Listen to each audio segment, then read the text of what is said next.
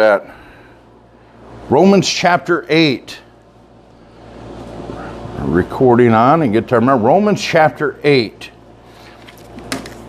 We've been discussing a lot about peace in the Bible, and although it's related because peace starts with our relationship with Christ, I'm not preaching directly about peace today, other than where I hope is a reminder it does apply. It's just not in a lot of detail. Romans chapter 8 has a lot going on. I'm not going to read. If you back up a little bit from where we're going to start reading, you see the passage, one of my favorite passages, described our salvation as an adoption. And it said we're heirs of God. We're joint heirs with Christ. And that when we got saved, our new family is something special. This isn't something, one of the problems people have out there when they mix works with salvation and try to make us apart. Imagine a baby or child or an older child trying to work on the process of getting a family to adopt them, and the child is the one doing all the work. That's not how it happens. When we're adopted, we became it in spite of his own son, or at cost of his own son. God looked and said, one thing unique. Now, I never had it in my family. I've seen it. My parents used to take care of foster children, and I've seen a couple adopted. So kind of on the outside, I've seen it. On Crystal's side of the family, she has an aunt who has adopted children, and so kind of a little bit on the outside, we've seen it, but I've not experienced it. But one thing unique about an adoption that's always, I guess, fascinated me, if that's the right word, is as much as I love my family and growing up with my parents and as a family and I love my family and my children and would give anything for them, as we look at somebody adopting a child, one thing that stands out that's quite different is they get to choose that child. And they look at that child, whatever the case, maybe they already have children, maybe they don't, and they find a child, whatever reason, and say, I want to make you mine. The child doesn't have a family for whatever reason, and there's a unique choice. It may or may not mean it's a better love. It's hard to apply, but it's definitely something different about that kind of love. And we go back and it's salvation in Romans chapter 8 is described as an adoption, and then we're heirs of Christ, heirs of God, joint heirs with Christ. In other words, in some areas, in the sense of being in eternity with God, enjoying heaven, as Revelation describes it actually as the New Jerusalem, and living forever with God and reigning. Hebrews refers to Jesus calling us brethren. And so we have that same access to God as Jesus did. That idea alone will knock out a lot of false religions. If someone thinks you have to go to somebody else, some of the cult-like, somebody higher up, or a priest or a pope or confession, or someone else that can have between you and God to get your sin. The idea of adoption and salvation should be enough to blow out most of the false religions out there. And so we read that. So that's where we're at in Romans chapter 8, adoption. Now we're going to start reading, though. I'm going to start looking at verse 21. I just want you to understand the context. This is speaking to Christians. This is speaking to those already saved. This is speaking to explain your salvation. You're saved. You're adopted. This is who you are in Christ. And so we're sons of God. Verse 19. Now verse 21. Because the creature itself also shall be delivered from the bondage of corruption into the glorious liberty of the children of God. For we know that the whole creation groaneth and travaileth in pain together until now. And not only they, but ourselves also, which have the first fruits of the Spirit, even we ourselves groan within ourselves, waiting for the adoption, to wit, the redemption of our body. For we are saved by hope, but hope that is seen is not hope. For what a man seeth, why doth he yet hope for? But if we hope for that we see not, then do we with patience wait for it. Likewise, the Spirit also helpeth our infirmities, for we know not what we should pray for as we ought, but the Spirit itself maketh intercession for us with groanings which cannot be uttered. And he that searcheth the hearts knoweth what is the mind of the Spirit, because he maketh intercession for the saints according to the will of God. And we know that all things work together for good to them that love God, to them who are the called according to his purpose. For whom he did foreknow, he also did predestinate to be conformed to the image of his Son, that he might be the firstborn among many brethren. Moreover, whom he did predestinate, them he also called, and whom he called, them he also justified, and whom he justified, them he also glorified. What shall we then say to these things? If God be for us, who can be against us? He that spared not his own Son, but delivered him up for us all, how shall he not with him also freely give us all things? Who shall lay anything to the charge of God's elect? It is God that justifieth. Who is he that condemneth? It is Christ that died, yea rather, that is risen again, who is even at the right hand of God, who also maketh intercession for us. Who shall separate us from the love of Christ? Shall tribulation, or distress, or persecution, or famine, or nakedness, or peril, or sword? As it is written, for thy sake we are killed all the day long, for we are counted as sheep for the slaughter. Nay, in all these things we are more than conquerors through him that loved us. For I am persuaded that neither life, nor death, nor angels, nor principalities, nor powers, nor things present, nor things to come, nor height, nor depth, nor any other creature shall be able to separate us from the love of God, which is in Christ Jesus our Lord. Back up to verse 21. I want to give some explanation, and I believe can wind to a point.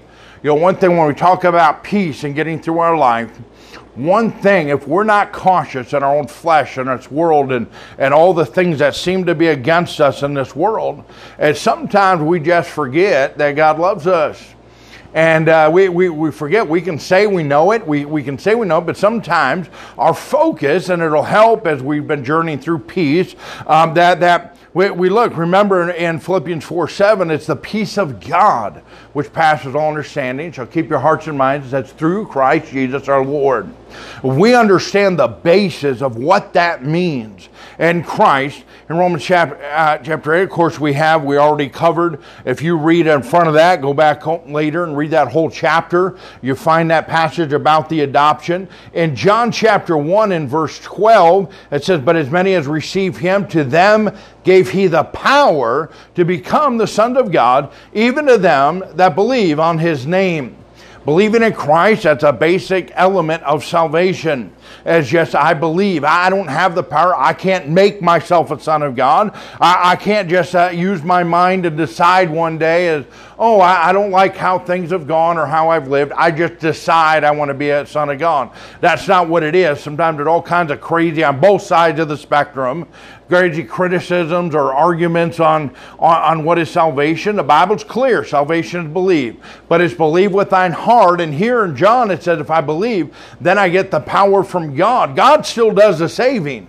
But I have to accept that gift. God wrapped up the package.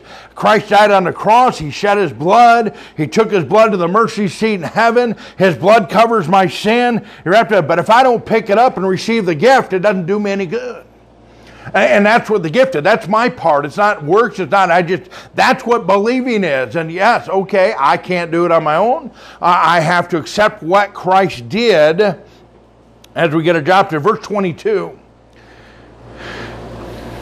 says, for we know that the whole creation groaneth and travaileth in pain together until now.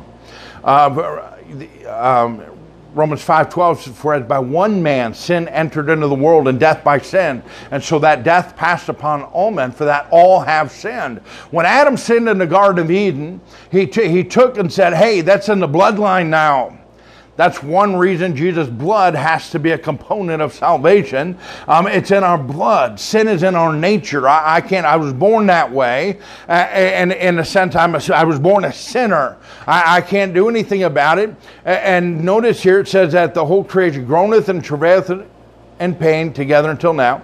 And so It's our body. Verse 23, same thought, and not only they, but ourselves also. So he's distinguishing not only they, the people in the world unsaved in sin, but ourselves also. We're saved. So understand what's happening here. He's making a distinguishing that doctrinally we also know that I'm saved, my soul, my spirit, who I am, is saved, covered in Christ's blood. I'm on my way to heaven.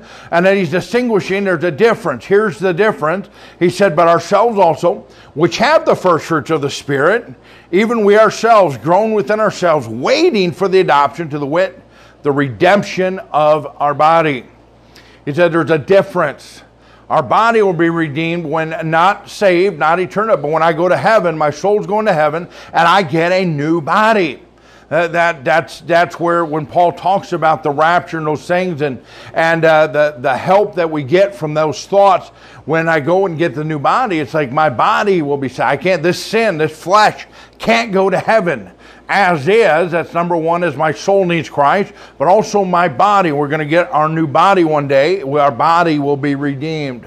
And so there's that difference. In other words, verse 22, the whole creation groaneth and travaileth in pain together until now. You know, the second Adam sinned, and disobeyed God, that curse started. It had to do with death. Of course, Genesis talks about he's going to die that day, and that started spiritually and physically. But also God gave some things in Genesis, some things for the women, and then for Adam, and cursed the ground, and that changed things because of sin. And we have, so what Paul is saying here in Romans, he said up until now, he said, it's been a hardship. In other words, until I get saved, it's really hard.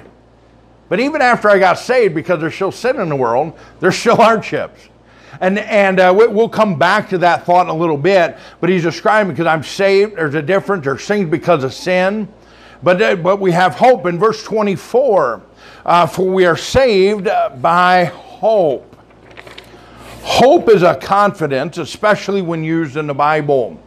I like to use an old dictionary. It has better definitions than our modern language likes to lessen things and shorten things and make things so brief, and that level of education isn't there a lot of words. So when I do word studies, I like to use an old dictionary and find that, and one definitely gives confidence, especially in context. In the Bible, for example, Titus 1:2 says, in hope of eternal life, which God that cannot lie promised before the world began.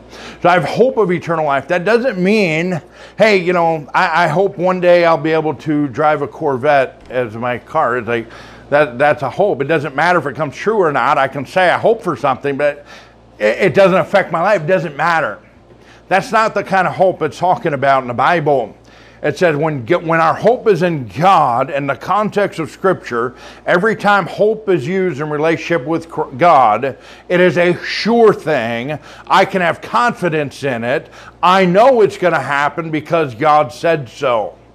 But it uses the term hope, and that is one of the definitions of hope, having to do with that confidence. Real quick over to Hebrews 11, if you go there, Hebrews chapter 11. Gives an idea of hope, if you will. The word is not used, but faith, when we talk about faith, faith has an element of obedience. But our element of obedience when we talk about faith is I trust God, or can say I hope in God, because God has come through for me in the past. If God wants me to go to another step in my life, I can count on God because He proved Himself back there. That's what we call faith.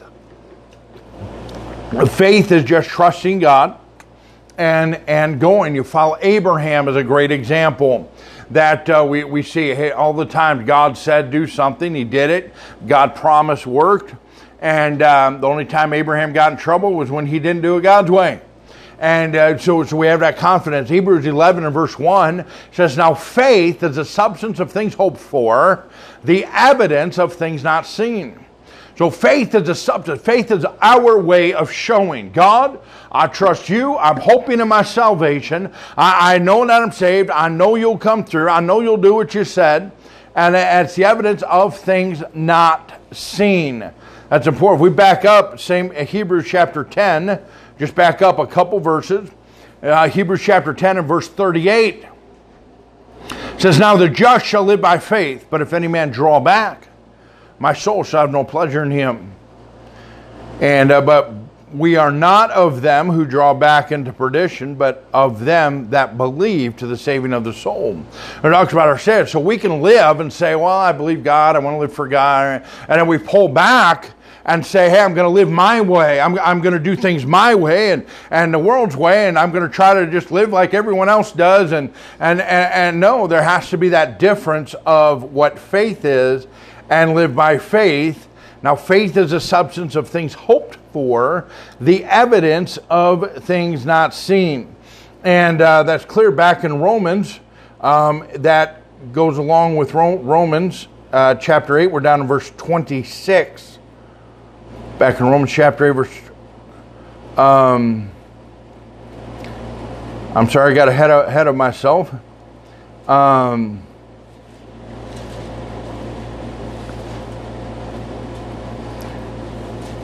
Verse 24. I'm sorry. Read my note wrong. For we are saved by hope, but hope that is seen is not hope. For what a man seeth, why doth he yet hope for it? In other words, just like Hebrews said, faith is the substance of the things not seen. It's the evidence of things not seen. I say I trust God. I can't see it. One, I can't directly see God. Of course, we see God. We see God work in the Holy Spirit. We see God in creation, and we see all the way through the Bible what God was. But we have hope, but only what God says. Okay, I read the Bible. God, I have faith. I have hope in what you said. I'm going to trust you. I'm going to believe it. He said, in other words, if I can see the outcome, sometimes we want to say, well, God, I'll have faith. I'll trust you if you'll do this. No. Faith in God is saying, hey, God, I'm going to trust you. I'm going to believe you. I'm going to follow you. And I'm going to do it your way, even though I can't see the outcome down the road. That's what hope is. And God, so verse 25, but if we hope for that we see not, then do we with patience wait for it. And so we're looking, we have to have that element of patience and God saying, God, if you'll give me first, then I'll do for you. That's not how God works. Our faith, to exercise faith, has to have an element of hope and trust and faith in God. That God, I'm just going to do it your way, and God, I'm trusting you as a creator of the universe, as a supplier of my salvation, as my heavenly Father through adoption. God, I'm going to trust you, and I'm going to do it your way. And so that's the hope that we're looking for. Now we see the progression. We talked about that earlier in the chapter. We are adopted. We have our salvation. We understand what that means. Our soul is different from our body. One day we're going to have a better body and have a new body and live in heaven. But we're saved by hope. Verse 24. We have to have that hope in Christ. And as we look at that hope, now we come into, because I'm saved, verse 26, likewise the Spirit also helpeth our infirmities. For we know not what we should pray for as we ought, but the Spirit itself maketh intercession for us with groanings which cannot be uttered. And in other words, that's sometimes we pull it out, it seems odd, but I want you to see the progression. When we taught a while back, we did some series on the Holy Spirit, and we taught that one of the jobs of the Holy Spirit is our go-between between Christ and God. Helps in our prayers. He's our teacher. He's our comforter. He teaches. When I read the Bible and say, I don't understand the Bible, is a couple things. The first step is to get God involved, get the Holy Spirit involved. Listen to the Holy Spirit as your teacher. And so that's a first step to understanding things spiritual, is letting the Holy Spirit work. And so the Holy Spirit helps us in our prayer. In other words, when we pray, as notice it says, as we ought. So if we have my salvation's right, my adoption's right, I'm saved, I'm a child of God, now I can go to God. Because if I'm not saved, I can't talk to God anyway.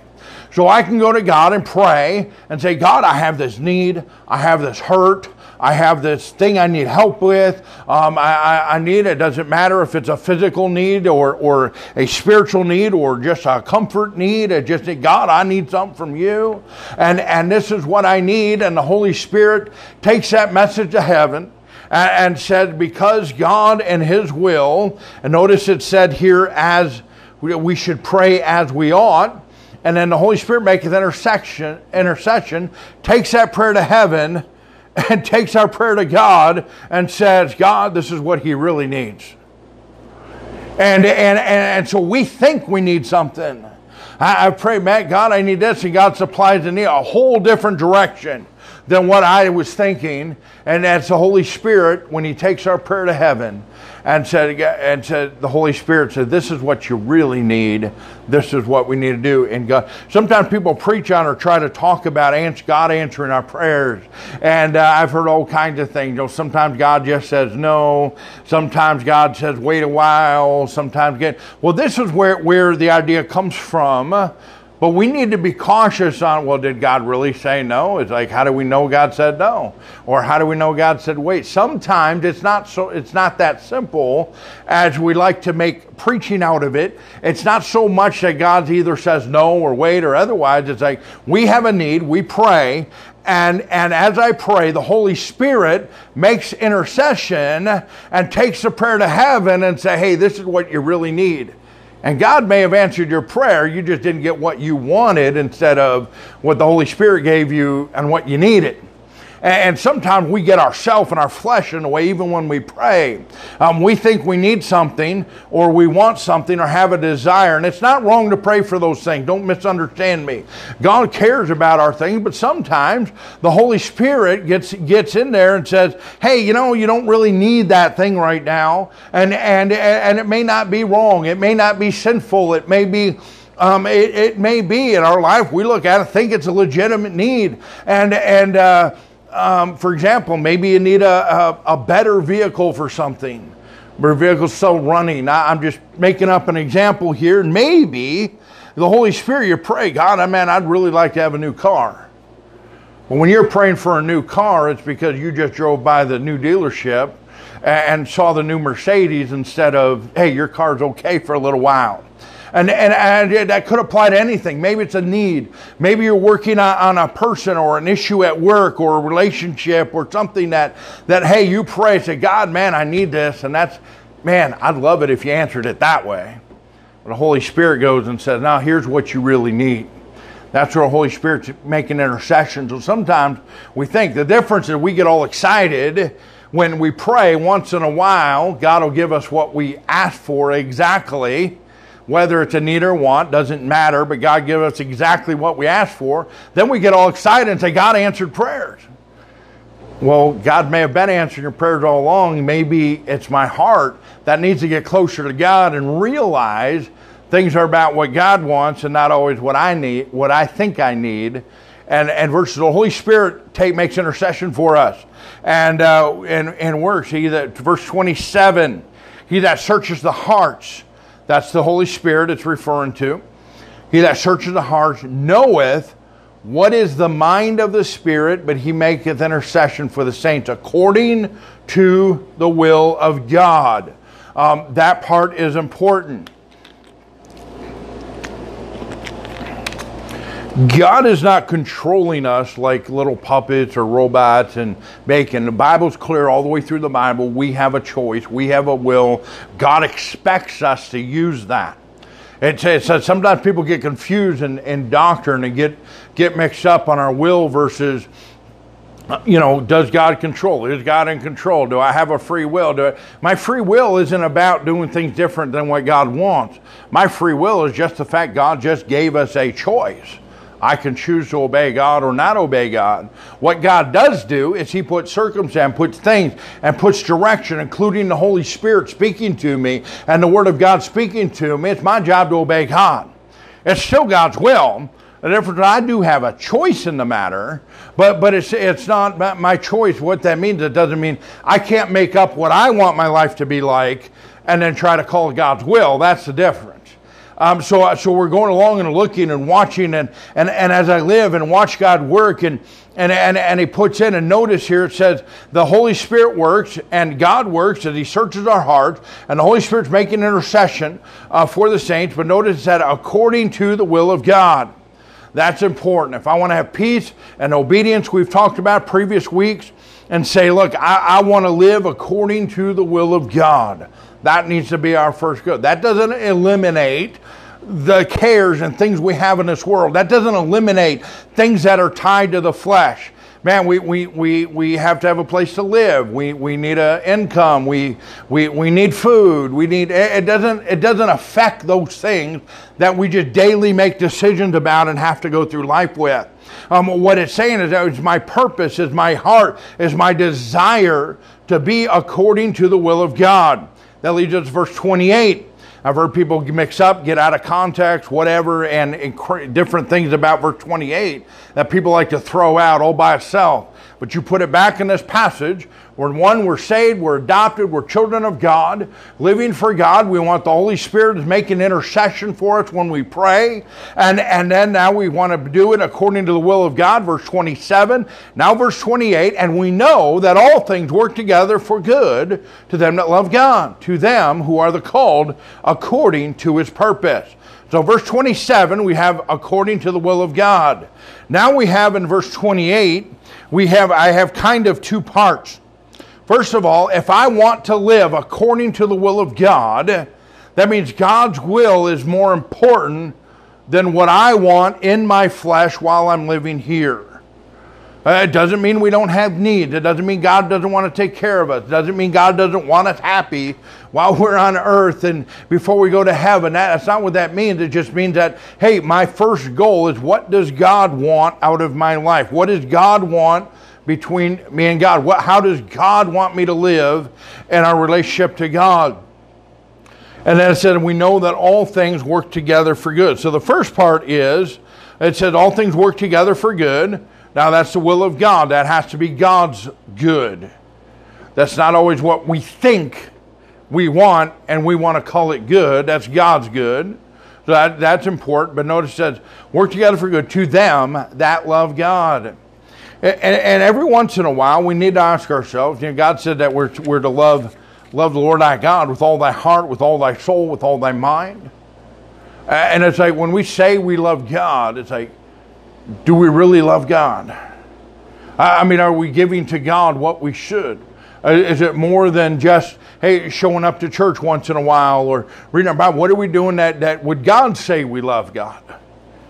And so it's the purpose, first of all, that we know all things work together for good to them that love God. Now remember, this whole passage is written to people already saved.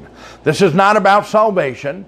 This is about, hey, as a saved child of God, do you actually love God? And then it says, to them who are the called according to his purpose. So we have that call. I'm saved, I'm a child of God, now I'm living, now I'm called according to his purpose. What is his purpose? Now I can't say what every individual detail of our life to say what you're doing is God's purpose or not, or what God has planned for you. I can't claim that. I can't see what direction God is going to put you.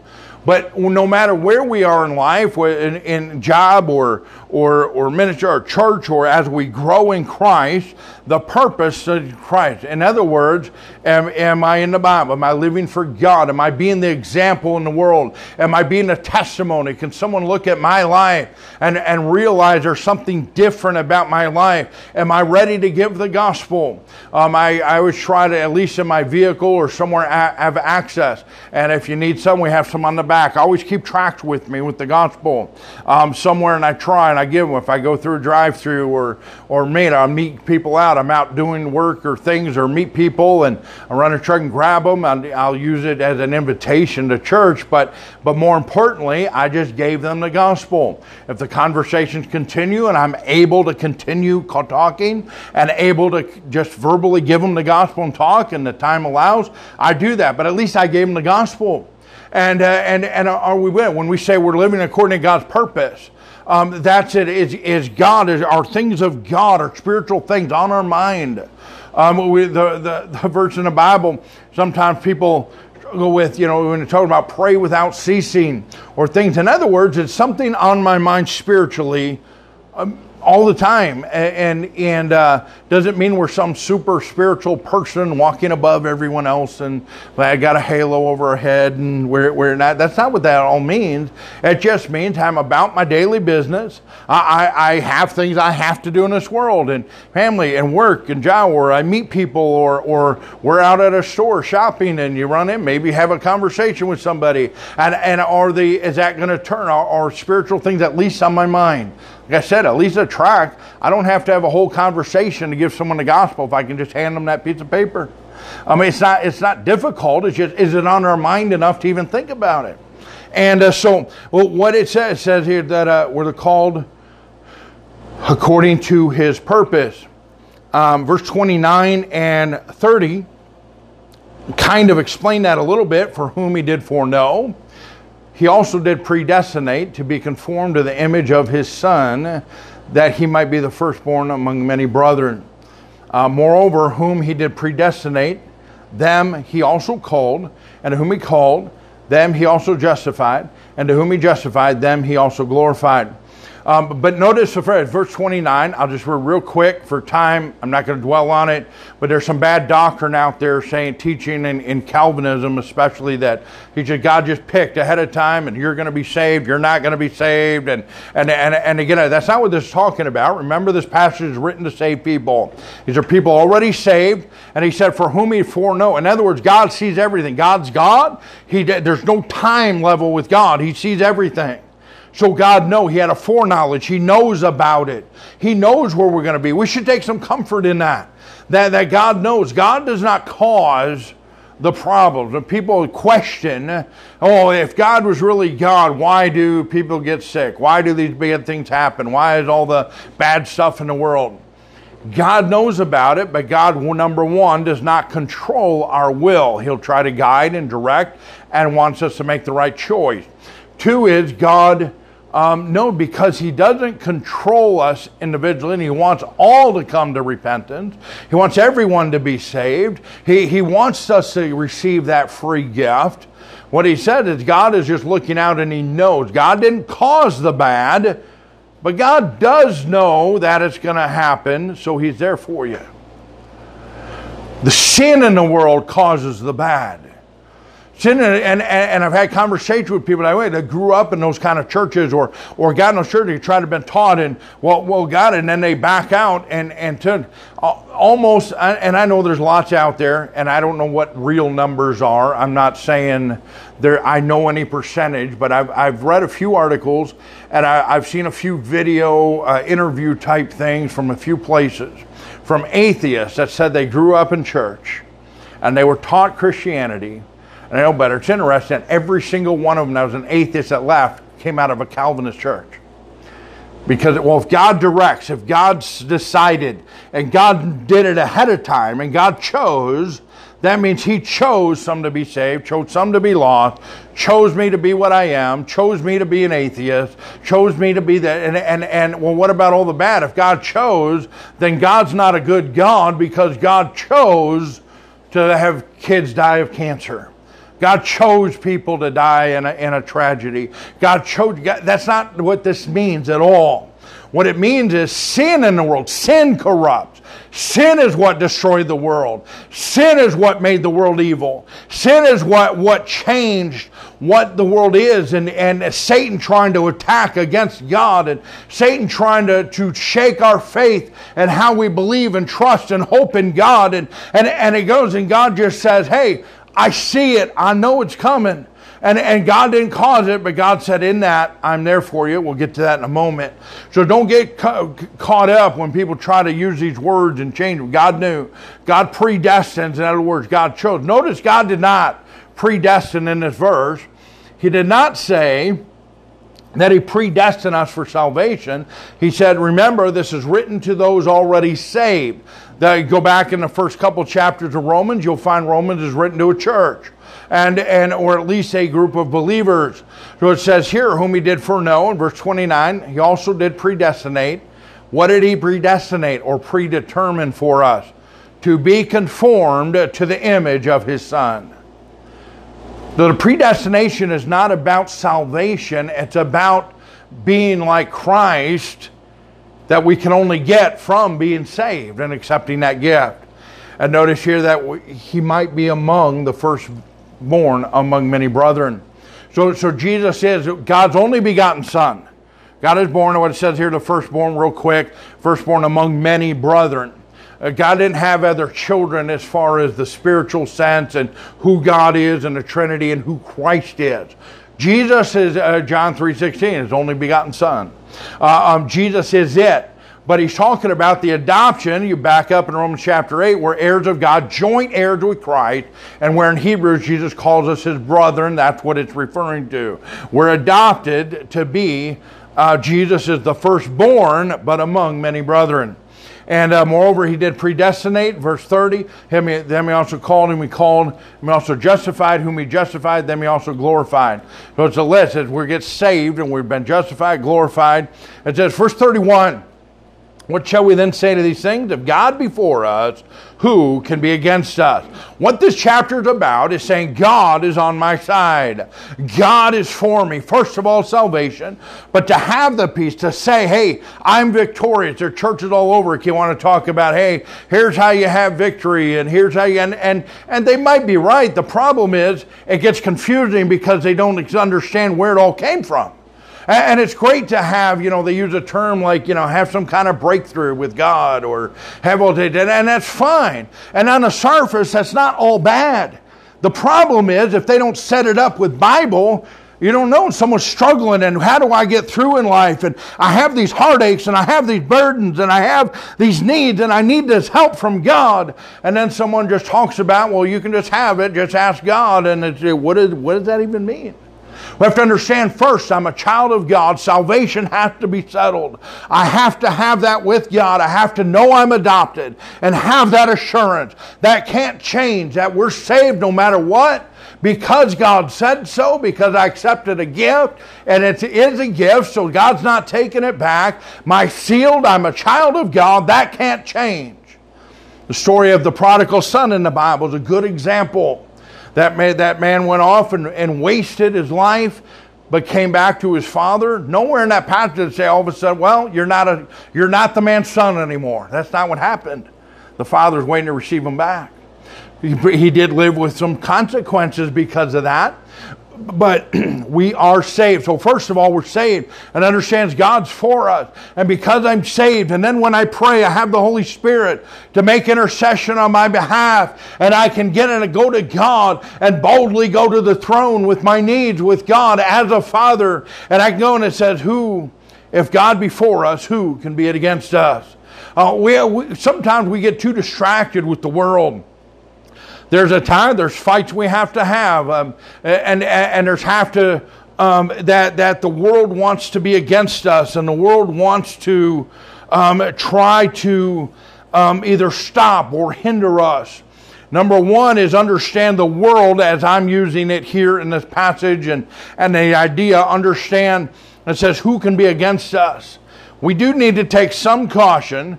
Although it could happen, Satan could get into an individual, and the person against us may be an individual. But for the most part, when this idea is used in the Bible, We're looking at the world or the world system. As Ephesians 6:12 talks about putting on the armor of God, it says it's a spiritual warfare. We wrestle not against flesh and blood, but against principalities, against powers, against rulers of this world. Dark. I know I misquoted that. I apologize. But the idea is Satan. There is an actual spiritual warfare. No, I'm not looking over my shoulder concerned about a demon every time I turn around. That's not what that means. God is taking care of the battle. God is fighting the battle. He gives us an armor for protection. He said, don't move. We're to stand and be unmovable and let God fight the battles. But we need to get that protection around the Word of God. And it said, hey, it doesn't matter who's against me, that I have God fighting on my behalf on those issues. That's why God is my Father. I can go to Him. Hey, Satan's trying to mess me up today. God, I need some extra help today. And God is taking that fight. That's what that prayer said. Hey, who can be for us? We can have victory in God, but we have to understand our position with God before we have that victory with God. Verse 32, He that spared not His own Son, but delivered Him up for us all, how shall He not with Him also freely give us all things? In other words, God wants to be there for us. God wants to give us those things. God wants to be in our corner. And He said it to the point that I was a lost sinner away from God on my way to hell for all eternity. And God said, hey, I'll give up my only begotten Son so that you can have eternal life. But for some reason, we get saved and we go on, I accepted Christ, I believed in God, I got saved a long time ago. But for some reason, the God who gave up His only begotten Son to save us for eternity, for some reason we forget to trust God every day. God wants to keep, God wants to give us, God wants to give us what we need, and God wants to, it says here, freely give us all things. Who shall lay anything to the charge of God's elect? It is God that justifieth. We're back to looking at the idea, the salvation here. People that try to get work salvation. Well, you did, or you didn't do, or you did. No, it's not their place. I accepted Christ. I believed what God did. I accepted the gift from God. It's God that justified me, not man. I don't care what someone, if I got the Bible, that's why we need to know our Bible. I can go to the Bible and say, hey, I accepted Christ. For whosoever shall call upon the name of the Lord shall be saved. I love in Acts 16 where Paul and Silas were coming out of the jail. God shook the jail and they came out and the jailer was going to kill himself. And they talked, hey, don't do thyself no harm, for we're all here. He said, sirs, what must I do to be saved? And Paul's answer, if thou shalt believe. That's it. It's not hard, but it's hard for man who's in pride, wants to do things ourselves. And we have to let that go and understand that it's about what God said. Hey, you can't put something on my charge. You can't judge my salvation. You can't play and say, hey, oh, your work, or you're not living the way I think you should live. You must not be saved. There's been a few people that gave some doctrine or something insane against God, and they said that I might have said, I don't know if they're saved, but in general, I can't, it's not, in other words, my confidence come, it's not so much what someone else thinks about me, but it's my confidence come. It doesn't matter what someone else says, and you want to judge my salvation, you can't. Because I got it right with God. God is the one that saved me. I accepted that gift. You can't lay anything to my charge. Who can separate us, verse 35, from the love of Christ? Notice the love. It says, who can separate us from the love of Christ? Shall tribulation, or distress, or persecution, or famine, or nakedness, or peril, or sword? Now notice it says, it cannot separate us from the love of Christ. All those things, reminder, when we have a rough time or bad things happen in this world, God did not do it. It's because of sin. It's because of Satan trying to get us separate from God. And it says, I'm saved. He said, who shall separate us from the love of Christ? Shall tribulation, or distress, or persecution, or famine, or nakedness, or peril, or sword? As is written, for thy sake we are killed all the day long, and we're counted sheep for the slaughter. In other words, we're attacked. We got burdens in this world just because there's sin in the world. Some of it may be Satan literally trying to drive a wedge and get us away from God so we're no good to God. It may be that. But it doesn't matter what it is. It doesn't matter what the circumstances. God did not cause the circumstances.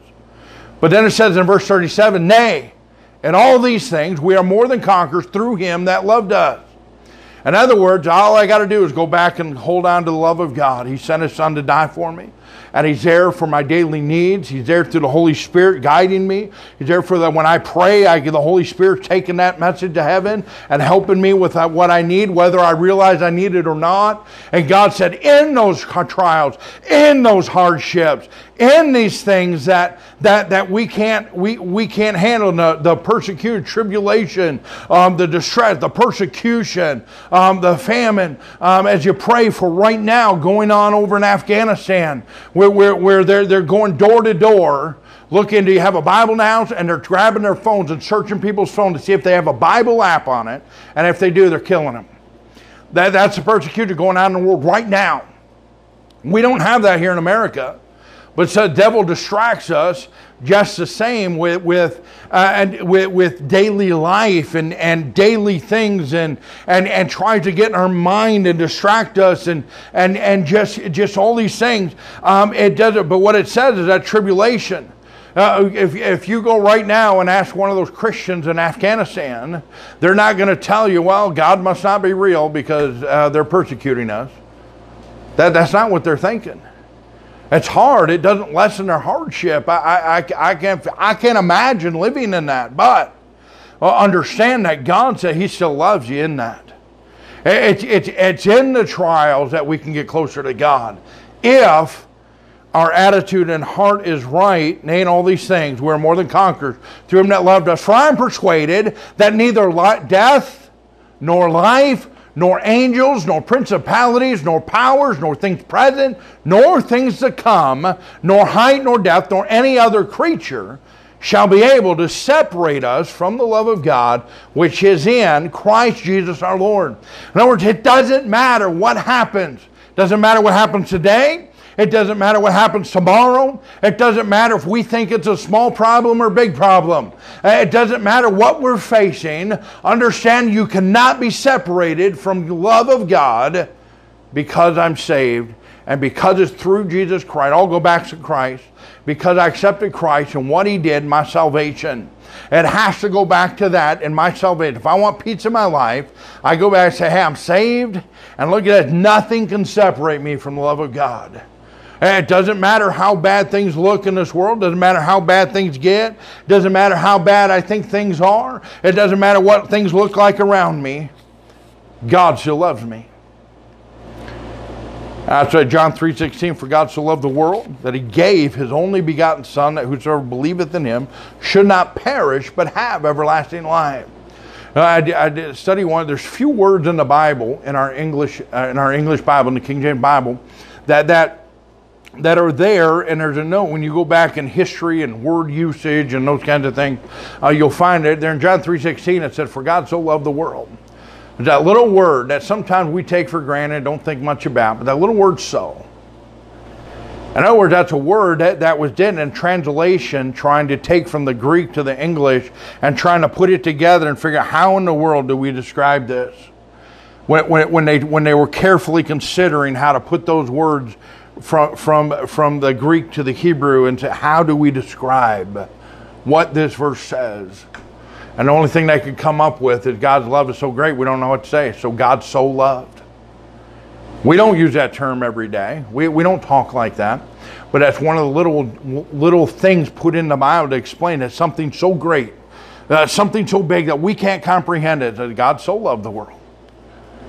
He gave. If God's willing to give his Son so that we could have eternal life, God still loves us every day.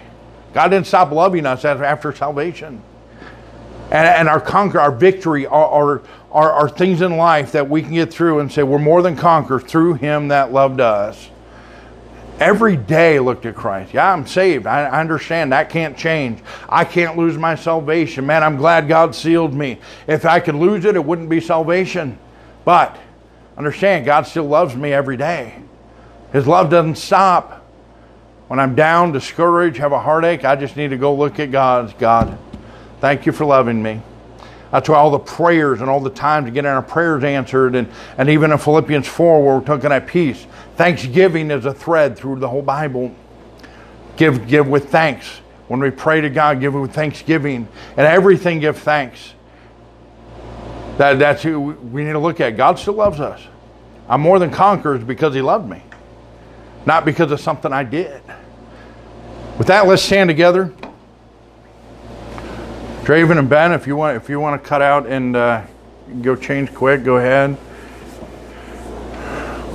We'll have a brief invitation. First of all, as the music plays, if you want to come, if you got a question, if you're not sure that you're saved, please talk to us today. Get that settled. But leave here and say, hey, I'm struggling. I'm having that heartache. What about? Where am I looking for my help? That's usually our problem. I need help, and I try to look at myself, or I get stubborn instead of looking to Christ.